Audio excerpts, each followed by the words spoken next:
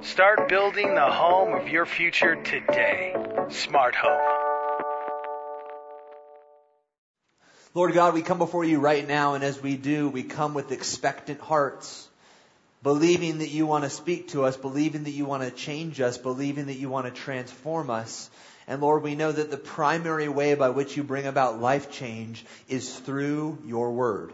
And so as we open up your word, we pray that you would open up our hearts and our minds, and that we would leave this place better than when we came, that you would unearth some things that might be painful for us to talk about, but it would be with the purpose of changing our hearts. In Jesus' name we pray, and everyone who agreed said, Amen. Hey, I want to talk to you today about a subject that honestly really stinks. It's a subject that many of you will be uncomfortable with, that's going to be difficult for many of you to hear, but it's a message that needs to be looked at both scripturally and honestly. And I'm warning you up front, this is going to be one of those messages that you're going to sit there and the whole time you're going to be thinking, is he talking directly to me? Did he follow me around this week? This is one of those messages that you feel that tug, you feel that uncomfort where you just kind of want to squirm and you wonder if the person next to you knows things about you that they shouldn't know. It's going to be one of those kind of messages, but I want to let you know that's a good thing. Because that feeling is the Holy Spirit. And the Holy Spirit's purpose and desire and role within your life is to transform and to change your heart. And the primary way that He does that is through the Word of God. And so we are believing for some great things this morning. The area we're talking about is an area that is devastating families all around us. And sadly, not even the church is immune from its reach. And that subject that we're talking about today is temptation and adultery. Anyone ever heard it said, if looks could kill? Anyone ever heard that phrase before? Come on. I know you guys have. There we go. Thank you. Are you guys alive today? I hope so. I want to let you know looks can kill. Not only can they kill, looks do kill. Every single day, millions of people's lives are destroyed because of one look, because of one glance, because of one decision, one path that they choose to go down. And so today, our message title is Looks Can Kill. Subtitled is Winning the Battle with Temptation. And today we're going to see two strategies that God has given us in order to battle and to win the battle with temptation. And number one, that is stopping it before it starts. And number two, stopping it once it starts. See, temptation is so dangerous because temptation leads to sin. And sin leads to death. Looks can kill. Because so often in our lives, it doesn't stop with a look. It leads to something else. It leads to a sin. And that sin leads to death. Both spiritual and sometimes even physical. Now you might say, well, Nate, I would never fall into such a sin. This is a great message, and I'm sure a lot of people need to hear this, but I have a great marriage. My spouse and I have an ideal marriage. I'm a good Christian. I grew up in the church. Look, I want you to know that it doesn't matter if you grew up in the church, if you go to church, if you work in the church, if you serve in the church, if you went to Life Track, it doesn't matter. Samson worked for the Lord, and yet he fell into sexual sin with Delilah. David worked for the Lord, and yet he murdered a man because he knocked up his wife. Peter worked for the Lord, and yet he denied Christ publicly. Just because you grew up in the church, you go to church, or you work at church, it doesn't mean that you're exempt or immune from temptation and sin. As a matter of fact, I would let you know that it actually simply makes you a bigger target for it. If you are walking with the Lord, if you're serving the Lord, if you're active in the church, you have a bigger target on your back than those who don't. Because when you become a threat to Satan, Satan wants to threaten you. When you become a threat to hell, to the gates of hell, Satan's desire then is to bring the gates of hell to you. It's to make your life hell. Because he realizes that as long as you're walking with God, as long as you're effective in your relationship with Jesus, you are a threat to Satan. And so his desire is to neutralize that threat. It is to take you down. It is to make you fall. And so he will bring you even greater temptation. And the effect of giving into that temptation can be absolutely devastating. Because by giving into temptation, you can lose in a moment what it took a lifetime to build. See, we're all in the business of building legacies. We want to build a legacy for our family. We want to build a legacy for our kids. We want to build a legacy for our business. And when we give into temptation, in one moment, we can lose what it's taken our entire lives to build. All those walls, all those bricks, all that effort, all that work can come crashing and tumbling down. So think of today as preventative maintenance. Oswald Chambers said, an unguarded strength is a double weakness. So I'll let you know, if you have a strong marriage, this message is especially for you. If you have a strong relationship, you need to hear this even more. Because if you have a strong marriage, but you stop doing preventative maintenance, you stop guarding it, if you have an unguarded strength, it will become your greatest weakness. And it will become the area in your life that Satan most targets, that he most pursues, that he most desires to destroy. So we need to constantly be making sure that we are preventing that breakdown. Now, although sexual temptation has been with us since the fall of man, I think you'd agree with me in noting that its destructive power and its reach are more widespread today than I think ever before. Lust and temptation seem to drive the economy of our generation. Historians will no doubt look back on our civilization and our culture as one that was obsessed with sex. All you have to do is look at the media to see how these two things are driving our economy. I took a look at some past and present hit songs, and I wasn't surprised to find that many of those songs have to do with sex. And I remember the hit song from this past year called Despacito. It was so catchy, right? Despacito, na na na na na na na. You don't know any of the words after that.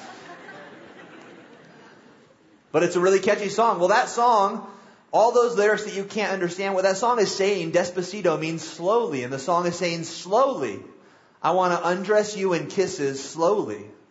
And then it goes on to say a whole bunch of things that I can't really talk about at church. Ed Sheeran's Shape of You says, I'm in love with your body. And last night you were in my room, and now my bed sheets smell like you. Every day discovering something brand new. I'm in love with your body. Taylor Swift, she seems innocent, right? She has a song called Dress that says, I only bought this dress so you could take it off, so take it off. Carve your name into my bedpost because I don't like you like a best friend. I only bought this dress so you could take it off. And of course, Bruno Mars, Locked Out of Heaven, says, I'm born again. That's good. Wait. I'm born again every time you spend the night because your sex takes me to paradise. I don't think Bruno quite understands what being born again and what paradise really are, does he? The age-old adage, sex sells, has never been more true than it is today. Case in point, if you want to wash your hair and have millions of models hunt you like an animal, simply get Axe body spray. It makes dirty boys clean. Hey, if you want to eat a hamburger, why not eat the hamburger with the half-nude model taking a big bite out of it on TV? Which, by the way, can I just say is disgusting? Seeing anyone naked eat food is just gross. And I don't care how pretty your face is. I don't want to see a close-up of anyone's mouth biting into a hamburger. It's just disgusting. I don't want to watch you eat. Please don't do that. If you want to buy a website, why not buy a website from the company that uses naked women to sell their websites? I mean, this is literally what society is telling you, that if you buy these things, you're going to have more sex. You're going to have more relationships. You're going to have, it doesn't even make sense, right? How would buying a website from a company make you more appealing to women? It doesn't make sense. And yet society uses it to sell products. Time Magazine Online says that when the sexual freedoms of the 70s were challenged by a rising moral militancy in the 80s, people believed that the sexual revolution would be rebuffed. But Time noted, and it said, the sexual revolution has not been rebuffed. It has merely been absorbed into our culture. Isn't that true? Our culture now has this innate sexual perversion. I found some interesting statistics on sex. Adults aged 20 to 59 have an average of 5 to 6 sexual partners during their lifetime. 2/3 of college students have been in a friends with benefits relationship. The average male loses his virginity at age 16. The average female loses her virginity at age 17. Here's a crazy one. The average American TV watcher now views 14,000 references to sex in the course of 1 year. What is that doing to us? Well, there's a movie that came out recently called Don Juan, and it's about John Martello, who is a strong, handsome, good old-fashioned guy. His buddies call him Don Juan due to his ability to pull a different woman every weekend. But even the finest fling doesn't compare to the bliss that he finds alone in front of the computer watching pornography. Couldn't that be a biopic story of so many of the youth today, of so many men today? I read a startling statistic, and it said that now the average age that kids, both male and female, are first introduced to a pornographic image is between 8 to 11 years old. It's the first exposure to pornography. The world has changed. Sexual perversion and temptation are everywhere. So the question is, can temptation be resisted? Well, the Bible says that it can, and the Bible says that it should, and the Bible promises a special blessing to anyone who does. James 1:12 says, "Blessed is the man who endures temptation. For when he has been approved, he will receive the crown of life which the Lord has promised to those who love him." Church, that's what we're all after, isn't it? To finish the race well, for the crown of glory, for eternal paradise. Look, sex doesn't take you to paradise, but Jesus does. Jesus does. And when you're born again and you begin to walk in that relationship with Christ that he intended you to do, if you do that properly, if you resist temptation, the reward is the crown, is a prize in heaven. And so let's open up the Word of God and let's see how Jesus deals with temptation. Matthew chapter 5, verse 27. Let's read it together. "You have heard that it was said to those of old, 'You shall not commit adultery.' But I say to you that whoever looks at a woman to lust for her has already committed adultery with her in his heart. If your right eye causes you to sin, pluck it out and cast it from you. For it is more profitable for you that one of your members perish than your whole body to be cast into hell. And if your right hand causes you to sin, cut it off and cast it from you. For it is more profitable for you that one of your members perish than for your whole body to be cast into hell." Here in this text, Jesus illustrates the importance of a change in heart and what that has to do with adultery.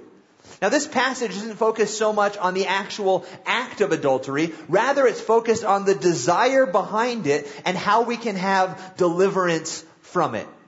Jesus goes beyond the actual act of adultery to the root of it. And look at verse 28. It's where we see our first point. It's where we see the root of the sin. It says, "I say to you, whoever looks at a woman to lust for her has already committed adultery in his heart." Our first point is stopping it before it starts. Now, before Jesus tells us how to deal with temptation, he gets to the heart of the matter. And the heart of the matter is just that. It's our heart. Because if our hearts and our attitudes are right, then our actions will be also. Now, I've seen so many people that get this whole entire thing backwards, and they do it even for church. Some people say they need to get back to church, they want to go to church, but their lives are just too messed up. And so they need to fix their life before they come back to church. They need to solve their alcohol addiction. They need to solve their drug addiction. They need to get rid of their gambling problem. They need to have a better marriage, and then they'll come to church because they feel like they can't be accepted by God until their life is an acceptable thing to receive. And that's getting the whole entire idea backwards. We don't need to start with the actions. We need to start with the heart. People feel shame. They think they need to get their act right. But it's the opposite. You need to get your heart right, and then your actions will get better. You need to focus on what's inside before you start looking at what's outside. You need to focus on your relationship with Jesus before you focus on your relationship with others. Come on, somebody. You need to focus on what's really important. And by the way, this is universal. I was just in Brazil I got back yesterday and I was in a village and we were working with a missions organization that does relief work. And we went to a home of a child who is sponsored by this relief work. We were talking to the mom and the mom was saying, I know I need to go back to church, but my husband and I, we have a drinking problem. We drink way too much and I just know that I need to fix that before I come back to church. And we were talking to her and saying, no, you've got it wrong. You need to come as you are. You need to come exactly where you're at. Don't fix yourself before you come. Come and let God fix you because He's going to do a way better job fixing you than you ever could fixing yourself. You don't need to fix yourself before you come to church. You need to come to church and let God fix you. You need to let Him fix your broken heart and then your actions will be better. Let's stop getting the cart before the horse. Let's start getting it in the correct order. Let's allow God to fix the broken pieces of our lives because He's going to build us into a way better masterpiece and picture than we were even before we fell into whatever sin we're in now. So let's get to the heart. See, sin isn't just a matter of actions and deeds. It is something within the heart that leads to the action. And what we have to really concentrate on isn't so much the sins plural. What we need to focus on is the sin singular. See, sins are nothing but the symptoms of a disease called sin. Sins, the plural, are symptoms of the disease, sin singular. And it's not the symptoms that matter as much as the disease, because it's the disease that kills, not the symptoms.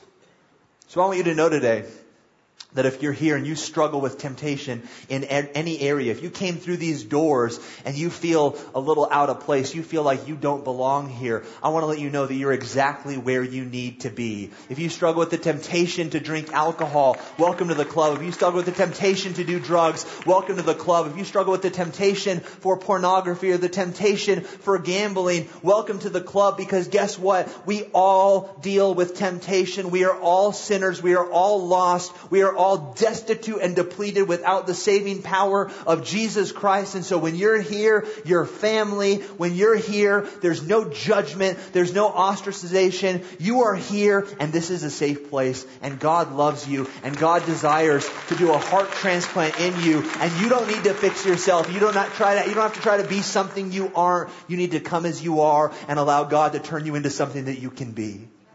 That's the essence, that's the basic truth of the gospel.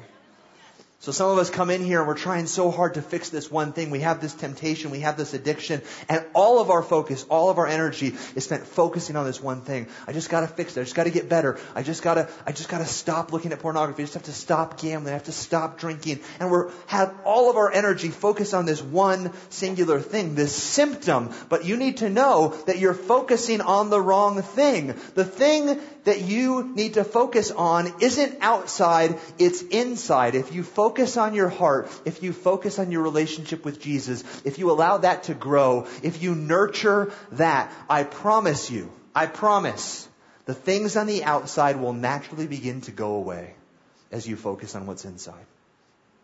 See, sin deceives me into thinking that because I haven't done the actual deed, I'm all right. As long as I don't do it, I'm okay. But the question isn't, did you do it? The question is, why didn't you do it? Was it out of pure motives or impure motives? Did you not do that sin because you genuinely knew it would grieve the heart of Jesus? Did you not do that sin because you built up safeguards in your life, biblical truths in your life, that when that sin came, you knew it was a lie from Satan, so you were able to rebuff Satan and walk in the counsel of the godly? Or did you simply not do it because you didn't have the courage? Did you simply not take that step? Did you simply not fall into that sin because you were just scared of getting caught? What's the motive? What's the reason behind it? See, if I still want to do it, my problem still exists.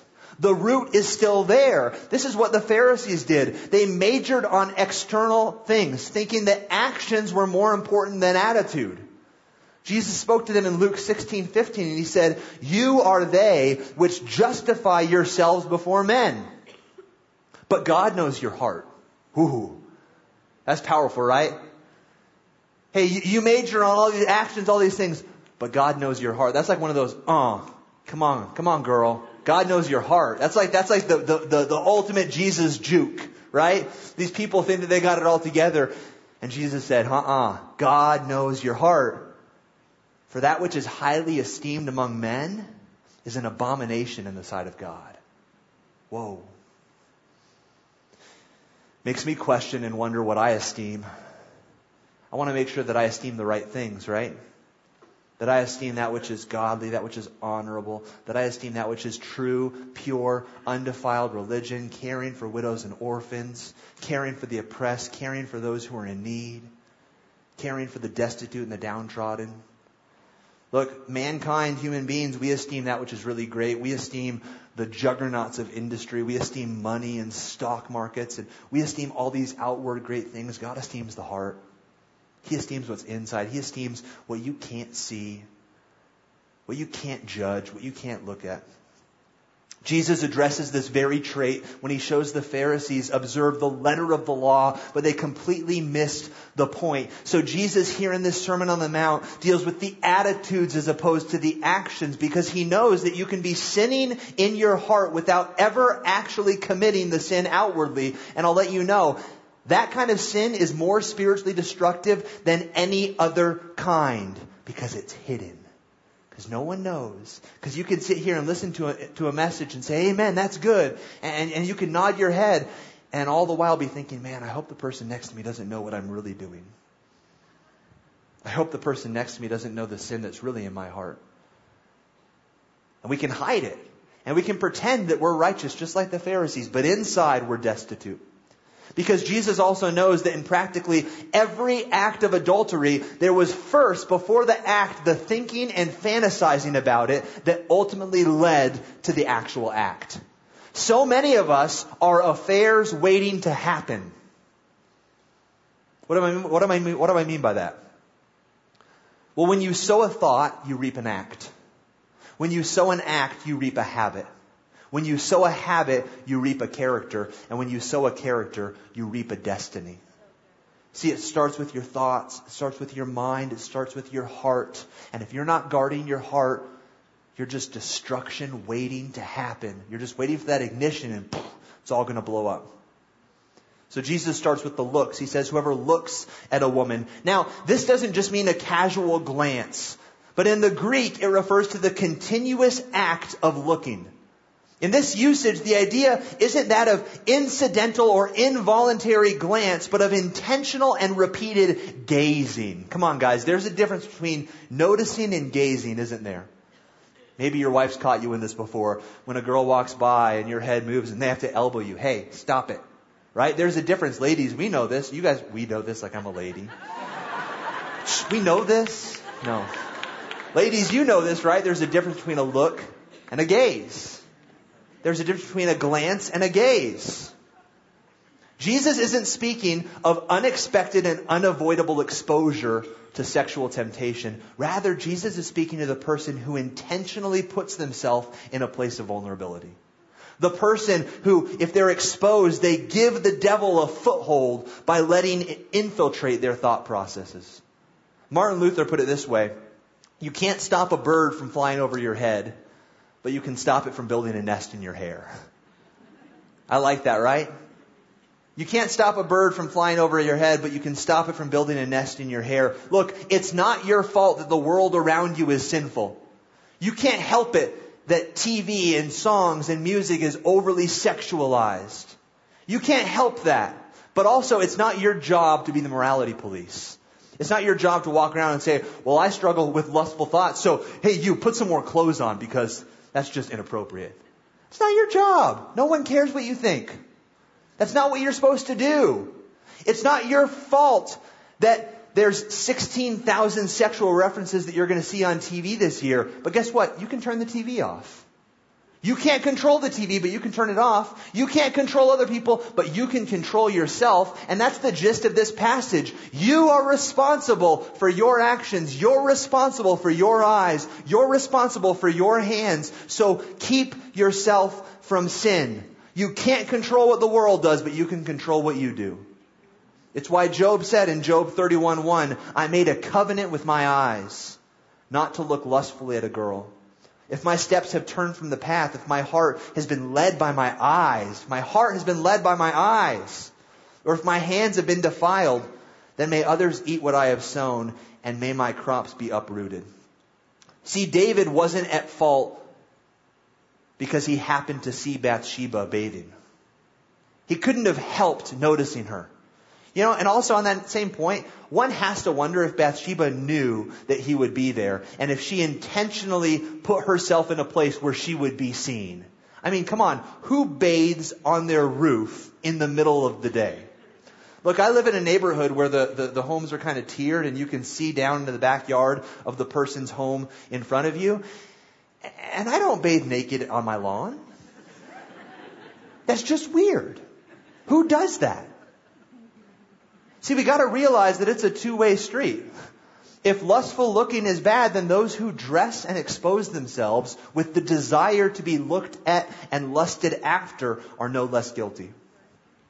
David's sin wasn't seeing her, it was continuously looking at her. And then it was dramatically acting on those impulses as he misused his considerable power as king and had her brought to his chambers. David was an affair waiting to happen. See, David wasn't a young believer. He obviously knew better, but he lowered his guard. When he should have been leading his troops into battle, he was idle. There's no mention made of the harp in this season of David's life. David was known as a worshiper, as a songwriter. But he's not writing songs during this period of his life. He's not worshiping. He's not doing what God has called him to do. Some also believe that David was around 39 years old at this time, which simply means that David had been a great warrior. He had his glory days. He had done great things for the Lord. But oftentimes at this time in life, many men are realizing very quickly that time is marching by. Perhaps they haven't accomplished the goals that they've set out for themselves. Maybe some well-placed temptation of a young girl who thinks that this guy walks on water finds a receptivity within that man's heart. He was an affair waiting to happen. This is why a man and a wife need to continue to communicate. Look, the greatest strength that you have to fight the battle of temptation within your marriage is intimacy. The best way you can fend off Satan, the best way you can fend off temptations between you and your wife or you and your husband is by fostering intimacy within the relationship that God has given you. Foster relational and communication intimacy. Your spouse should be your best friend. Remember, we talked about this a few weeks ago. Malachi 2:14 says, "The Lord has been witness between you and the wife of your youth, to whom you have been faithless, although she is your companion and your wife." Remember, what does companion mean? It means one who you're united with in thoughts, goals, plans, and efforts. That's relational intimacy. When we're companions with our spouse, Satan can't get between us because we're connected, we're united. We should also find intimacy in romantic and sexual fulfillment as well. To be intimate. Now, you need to write this down because this is huge. This could change your view of temptation within your marriage, because you have a role to play in guarding your spouse from temptation. We like to think that it's personal, that I'm responsible for temptation, but you have a role to play in guarding your spouse, your significant other, from temptation. Write this down. A lack of marital intimacy in the bed and at the table is a breeding ground for temptation. A lack of marital intimacy in the bed and at the table is a breeding ground for temptation. Now I can hear all the guys are cheering in their heart and they're like, "That's right, Nate, come on, tell my wife we need to have more sex." That's right. Guys, you're missing what I'm saying. I said, in the bed and at the table. In the bed and at the table.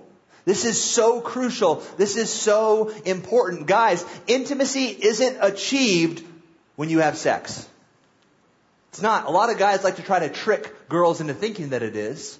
Oh, can we just be intimate? What does that mean to you? You just want to have sex really quick? You want to come home when your wife wants to talk? You say, "I don't want to talk. I've had too long of a day. I don't want to have a discussion." But then 3 hours later you ask for sex, and when she doesn't want to, you wonder why? Because there's no intimacy. Because all you care about is this sexual gratification, not true intimacy. When you have true intimacy, it can make sex much better. It can further strengthen intimacy, but intimacy is achieved through conversation. And predictably, Satan's going to hit you in your perceived area of vulnerability. He's going to size you up. He's going to hit you where he thinks he can bring you down. So therefore, victory over temptation comes from being prepared for it. Jesus said, keep watching and praying that you may not come into temptation. Satan's going to hit you where he knows you're weak. So if you don't have a healthy sex life, Satan's going to bring someone into your spouse's life who promises them sexual fulfillment. Maybe not someone, maybe it'll be something. Maybe it'll be a well-placed pop-up ad that will get your spouse's mind turning. Maybe it'll be a cute young thing on Instagram that follows them and they think, oh, maybe I got a shot. He'll bring something that promises them what they feel is lacking. If you don't have a healthy conversational life and you never communicate to your spouse, I promise you, Satan's going to bring your spouse someone who listens to and affirms them and compliments them and tells them they deserve so much better. Husbands, wives, date your spouse or the devil will. Date your spouse or the devil will. Look, Satan's got it out for your spouse. He thinks they are fat, pretty hot and tempting. He wants all of them. He wants to pursue them. He wants to be intimate with them. Satan wants to whisper sweet nothings into their ears. He wants to let your spouse know you deserve so much better. He wants to let your spouse know you deserve a better sex life. Your wife's not giving you the sex life you deserve. You deserve a good sex life. You know what? Since you deserve it, why don't you take it? He wants to whisper to your wife, you know what? You deserve someone who listens to you. You deserve someone who cares about you. You know what? Your husband's not giving that to you. Why don't you talk to that guy at work who's been complimenting you each day for the past week? Just do it. You deserve it. A poll of women, when asked why they were unfaithful, surprise, it wasn't sex. 10% responded it was for lust, but 21% said it was for the thrill of romance. Guys, girls, we need to be careful about the standards that we're setting for ourselves. We have two areas of this camp, and I think both are equally as destructive. Pornography, that's obvious, right? And chick flicks. Romantic comedies. I think these two things are incredibly destructive into the lives and into the views that we look for within men and women that we are going to date and that we're going to marry. One's obvious, the other one's not so obvious, is it? You think, what's so wrong with a romantic comedy? Well, we begin to get into this place where we see this guy and man, he's so handsome, he's so nice, and he's so romantic. It helps that he has a six-pack and he happens to have an Australian voice. That's just icing on the cake. But man, the way he proposed to her, he ran down the jetway. He didn't even care there was security there. He got on one knee, he proposed, but she still left him. She went to France, and then 2 years later, they met in a coffee shop in New York City, and it was just meant to be.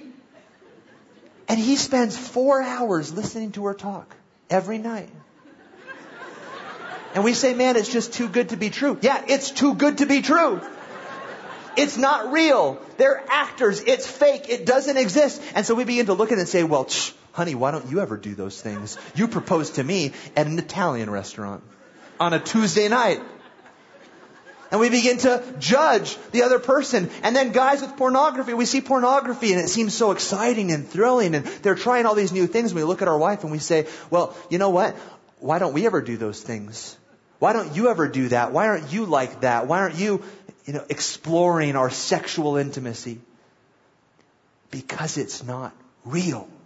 Because it's fake. Because it's not reality. We're building up for ourselves these false views of what guys and girls are supposed to be, and your spouse can never live up to it because that is not reality. That is fake. That is false. They are actors. They are paid. That's why Proverbs 5:15 says, drink water from your own cistern. Running water from your own well. Should your springs overflow in the streets, your streams of water in the public squares, let them be yours alone, never to be shared with strangers. May your fountain be blessed, and may you rejoice in the wife of your youth. Church, don't drink the Kool-Aid. The water's fine. The world wants to trick you and say, water, who needs water? It doesn't even taste good. It's so old. And Gatorade, that's what you need. Gatorade, that's the thirst quencher. And look how pretty the bottle is. It's way sexier than water. No, water's good. You need water. Drink the water from your own cistern. Don't allow the world to trick you into making you think that you need it from somewhere else. Drink water from your own well. A husband and a wife need to keep one another from temptation by remaining physically, sexually, emotionally, relationally, and conversationally active with one another. So before you decry your spouse for falling into temptation, ask yourself, am I doing everything I can to help my spouse? Am I doing everything I can to keep my spouse from falling into temptation? See, with Satan, there are always strings attached. There's always strings attached. Nothing is ever free. For sin, there is always a price. So he wants to bring it to you and make you think that there's no strings attached, that there's no consequences, that you can get away with it for free. He just says, hey, it's fine. Just indulge. Just look at that website. You can erase your internet history later. Hey, it's fine. Just have a conversation with that guy via Facebook Messenger. You can just delete the conversation and pretend it never existed. Hey, it's fine. It's just a one-night stand. It doesn't mean anything. You don't actually love them. No one has to know. But there's always a price. For Jesus, the price was worship. For Samson, the price was his strength and his eyes. For David, the price was his son and his testimony. For Judas, the price was eternity. The thing is that Satan will never tell you the cost of your sin before you do it. He'll always let you know after. Hey, by the way, what you did, here's the payment, and it's demanded right now in full. He'll never tell you the cost before, only after. He won't tell you that the cost of sex and lust is emptiness and a lack of self-worth. He won't tell you that the cost of addiction is helplessness and slavery. He won't tell you that the ultimate cost of your sin is your eternity. It's why we are always better off to obey God and to trust in His provision than to impatiently and selfishly provide for our own needs in any way that would cause us to disobey or compromise His word. Philippians 4:8 says, finally, brothers, whatever is true, whatever is noble, whatever is right, whatever is pure, whatever is lovely, whatever is admirable. You get the gist? A lot of good stuff. All these good things, anything that is excellent or praiseworthy, think about those things. Put into your heart what is good and push out what is bad. The first strategy to winning the battle with temptation is to avoid placing ourselves in tempting situations. It's easier to manage a fire in a fire pit than it is in a forest. But sometimes that fire gets out. When that fire gets out, it can burn trees, it can kill people, kill firefighters, kill civilians, burn down houses. It can bring immeasurable destruction. We got to keep the fire in the pits. We can't let it get out. Temptation will destroy your family. It will destroy your loved ones. It will destroy your home. It will leave a wake of devastation. But sometimes the fire does get out, doesn't it? David couldn't help but see Bathsheba, and that fire started. So now Jesus gives us His solution to the problem of lust. Look at verse 29. Our second point is stopping it once it starts. Verse 29. If your right eye causes you to sin, pluck it out and cast it from you. For it is more profitable for you that one of your members perish than for your whole body to be cast into hell. Here Jesus points out the way of deliverance from this sin. Now obviously Jesus isn't speaking literally. If the problem is in the heart, then what good is it to pluck out your eye or cut off your hand? If the right eye were gone, the left one could still look lustfully. If the right hand were gone, the left one could still carry on sinful acts. But in the Jewish culture, the right hand represented a person's best and most precious facilities. The right eye represented one's best vision. The right hand, one's best skills. Jesus' point here is that we should be willing to give up whatever is necessary to keep us from falling into this sin. What does that mean for you? Maybe it means giving up your job. Maybe it means giving up your phone. Maybe you got to go back to a flip phone. But guess what? Your relationship with your wife, your conversation with your husband is more important than text messages. Maybe it means giving up friendship so that you can invest in the friendship that really matters, your friendship with your spouse. Maybe it means giving up your computer. Anything that morally or spiritually traps us, that causes us to fall into sin and stay there, should be eliminated quickly and totally. It's a matter of the heart. That is in essence how Satan always operates. He promised Eve that by eating the forbidden fruit, she would not die as God warned, but that she would in fact become God herself. Satan tempts us. Why do you set your standards so high? Don't be such a prude. Don't be so legalistic. You can get what you want by cutting a corner here, by shading the truth there. Sometimes he'll even make it sound spiritual. Well, you know what? If you were just not quite as high and mighty, if you would get off your high horse, you could witness to people better. If you were just a little bit more like them, you'd have more of an open door into talking to them about the gospel. And he shades the truth. This same temptation, no doubt, came to Shadrach, Meshach, and Abednego. Just bow. You don't have to mean it. Just have sex with her. You don't have to mean it. You don't have to love her. It doesn't matter if you don't love him. Or Daniel, knowing that if he prayed as before, that his fate could be death, but he realized it was better to die than to face compromise. Compromise is the most lethal trap that Satan has. It's perhaps his greatest and most effective tool. Just lowering your guard a little. Dropping your standard a notch. Satan never comes to you and offers you the whole kit and caboodle package. Hey, I've got an offer for you. Do you want to get addicted to drugs, lose your job, lose your home, end up on the street with no money, and then 5 years from now you can die of an overdose? No, he doesn't make offers like that. He never comes to you and says, hey, I've got an offer for you. Do you want to have sex with this girl, get her pregnant, lose your family, lose your wife? Your kids are never going to talk to you again. You're going to go through a bitter divorce filing. You're going to have to split up all your things, and you're going to be miserable for the rest of your life with somebody that you don't love? No. He doesn't offer that. He offers you just a little bit. Just drop your standard a little bit.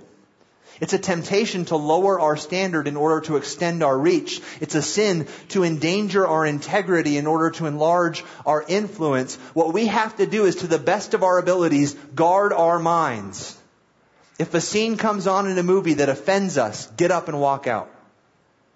If something sexually suggestive comes on TV, turn the channel or turn it off. If a conversation with a member of the opposite sex becomes sexually suggestive, end it. Because Satan realizes that a little compromise today can mean a big one later. That one little lustful look can lead to an adulterous relationship. That one night stand can lead to a lifetime of regret. That one hit can lead to addiction.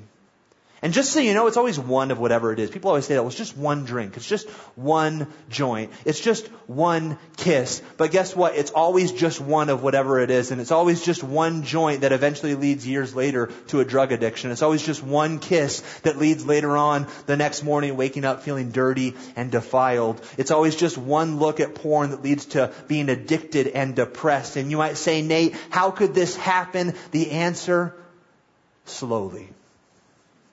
See, there's no such thing as a quick one-night fling. When you cross that line of protection that God has erected around you and your spouse's life, you do so at your own peril. The repercussions of it can go on for months, years, or even a lifetime. And if you've ever tried to cross that line, you know that it's not easy, because the Bible says, whom the Lord loves, He chastens, so He makes it hard for you. When you make a decision you know you shouldn't do, you feel a check in your spirit. And you might say, well, Nate, it's easier than you think. I couldn't help myself. I just fell into it. It's not my fault. It might seem that way, but what about the weeks, even months, or perhaps years that you allowed your mind and imagination to be polluted with impure thoughts as you fantasized about this prospect? And after a while, that didn't do it for you anymore, so you cross a new line and you begin to flirt and spend more time with this individual. And then that doesn't satisfy any longer, and so soon you start having long talks with them, bearing your soul. And then somehow you become justified in your heart that this is all right. And you make that leap into adultery. And then you say, that's it. It's over. I'm never going to do it again. It's done. I'm going to cut it off. But it's not that easy. Because if you choose to not tell your spouse, now you have to live with the fear that this thing's one day going to surface. And that you're going to have to deal with the consequences of it after that. And so the guilt eats away at you for months, for years, as you try to cover your footprints, as you try to pretend that it never happened. How did it start? Slowly. First, it began with apathy. Apathy for where God has you. Apathy for your marriage. You say, man, we don't have the fireworks like we once had. We're just not as in love with each other anymore. We don't talk to each other anymore. Our sex life isn't as great as it was. and you become apathetic. And that apathy leads to atrophy. Because you're apathetic, because you don't really care about your marriage anymore, you stop investing in it. You stop building into it. And any muscle that you don't use eventually atrophies. And so your marriage begins to break down and atrophy, wasting away your spiritual state. And then comes the agony of being stuck in a state of sin. Now, as we close, I want to leave you guys with 4 things. 4 things that if you're currently stuck in a state of temptation, or you see inclinations in your heart leading you to a place that you don't want to go, 4 things that if you do, it will build up your resistance to this area of attack. Number 1, this is always the most important, walk with God. We started before. It's the heart, not the action. So focus on your heart. If an individual is truly walking with God, it will give them, like Joseph, the power, the will, and the resources to stand up against temptation. David failed to do this, and instead he was spiritually idle and thus vulnerable. Number 2, walk with your spouse. Spend time aggressively developing friendship and romance in your marriage. The best defense is a good offense. If you don't date your spouse, Satan will. So aggressively spend time walking with your spouse. Third, don't walk in the counsel of the ungodly. Avoid at all costs relationships and friendships that are flirty. Avoid friendships with those who would encourage such activity. Flee those relationships and instead walk with people who are godly. Get plugged into a connect group. Find people who can keep you accountable. People who know your temptations and can help you battle them. And then 4th and finally, count the cost. Guys, count the cost. Find someone who didn't and ask them.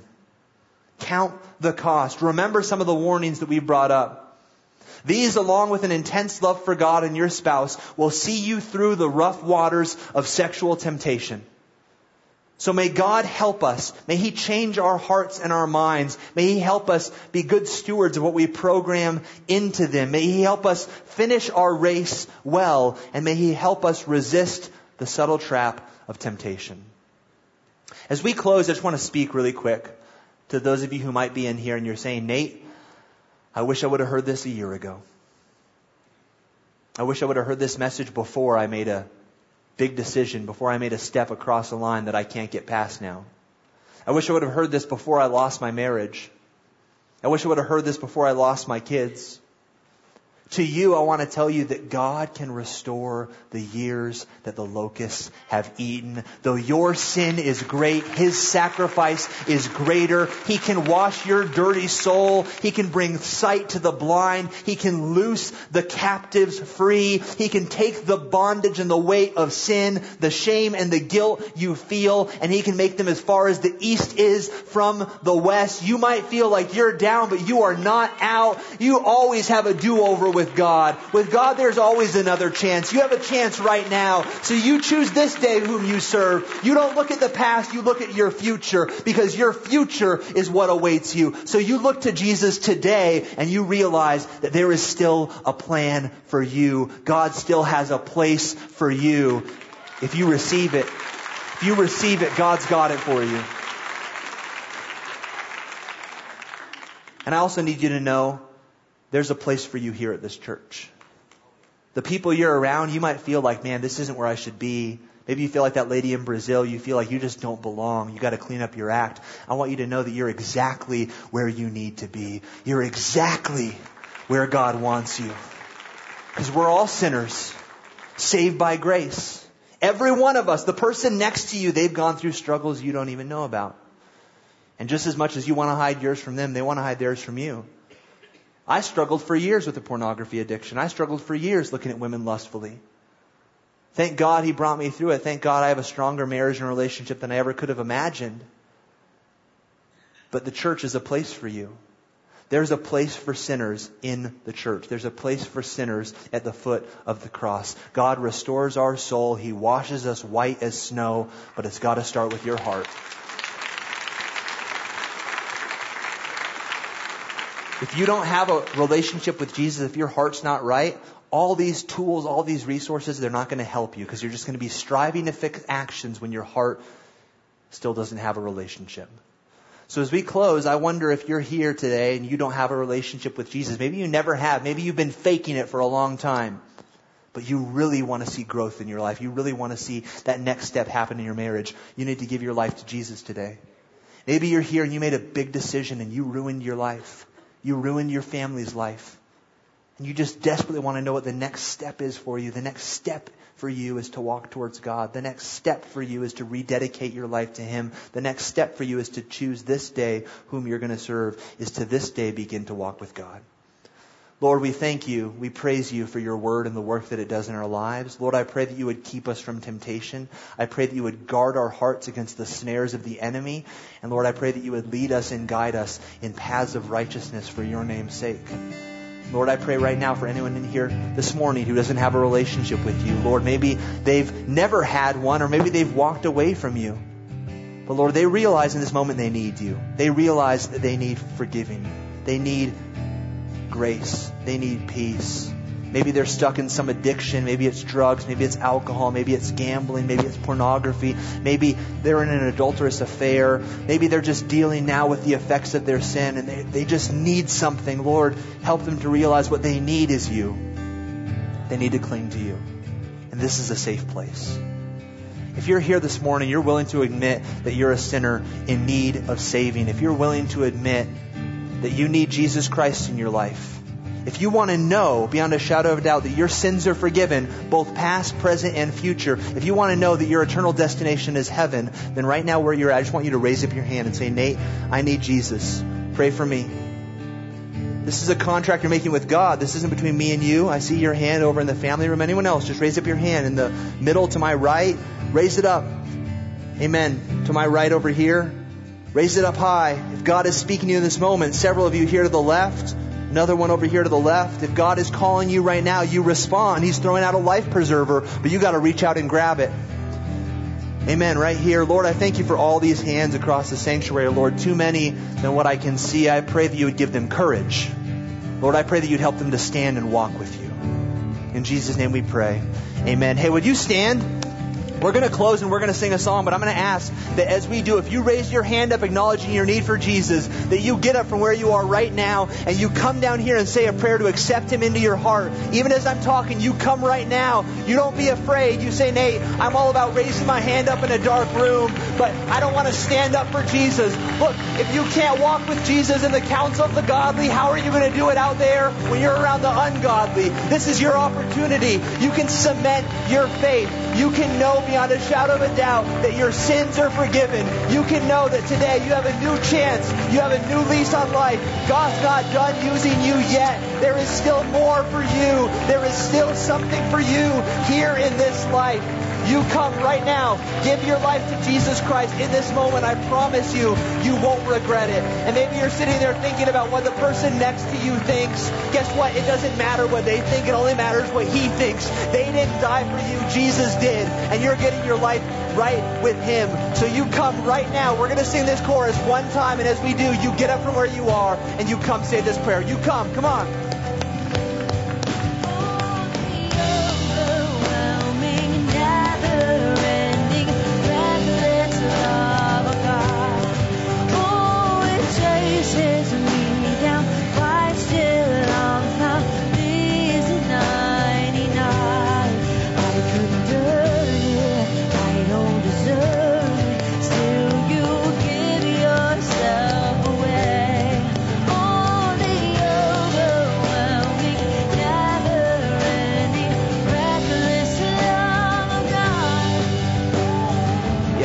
Yes, Jesus. Lord, we thank you that you come after the night. You leave the 99. You come after the one.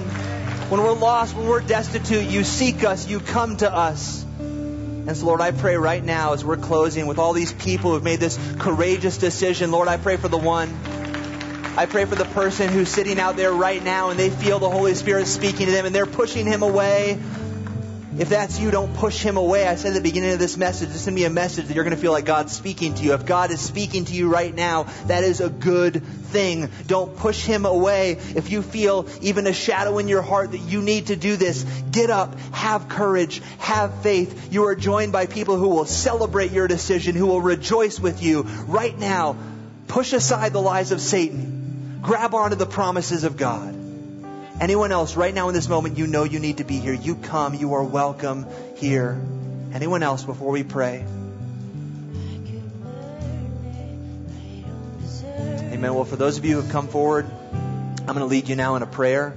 It's a simple prayer to accept Jesus Christ. There's nothing magical about this. You're not going to say this and start floating or get Yoda powers. What you are going to get is a knowledge that your sins are forgiven.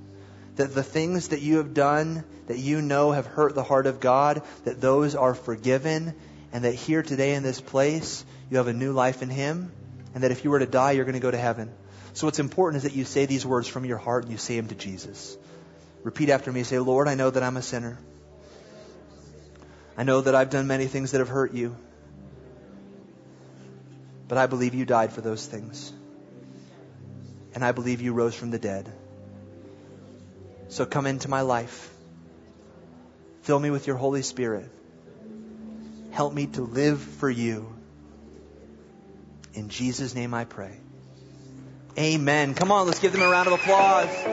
We hope you enjoyed this special service from Calvary Church. How will you put the truths that you learned into action in your life? Let us know. Email us at mystory@calvarynm.church. And just a reminder, you can support this ministry with a financial gift at calvarynm.church/give. Thank you for joining us for this teaching from Calvary Church.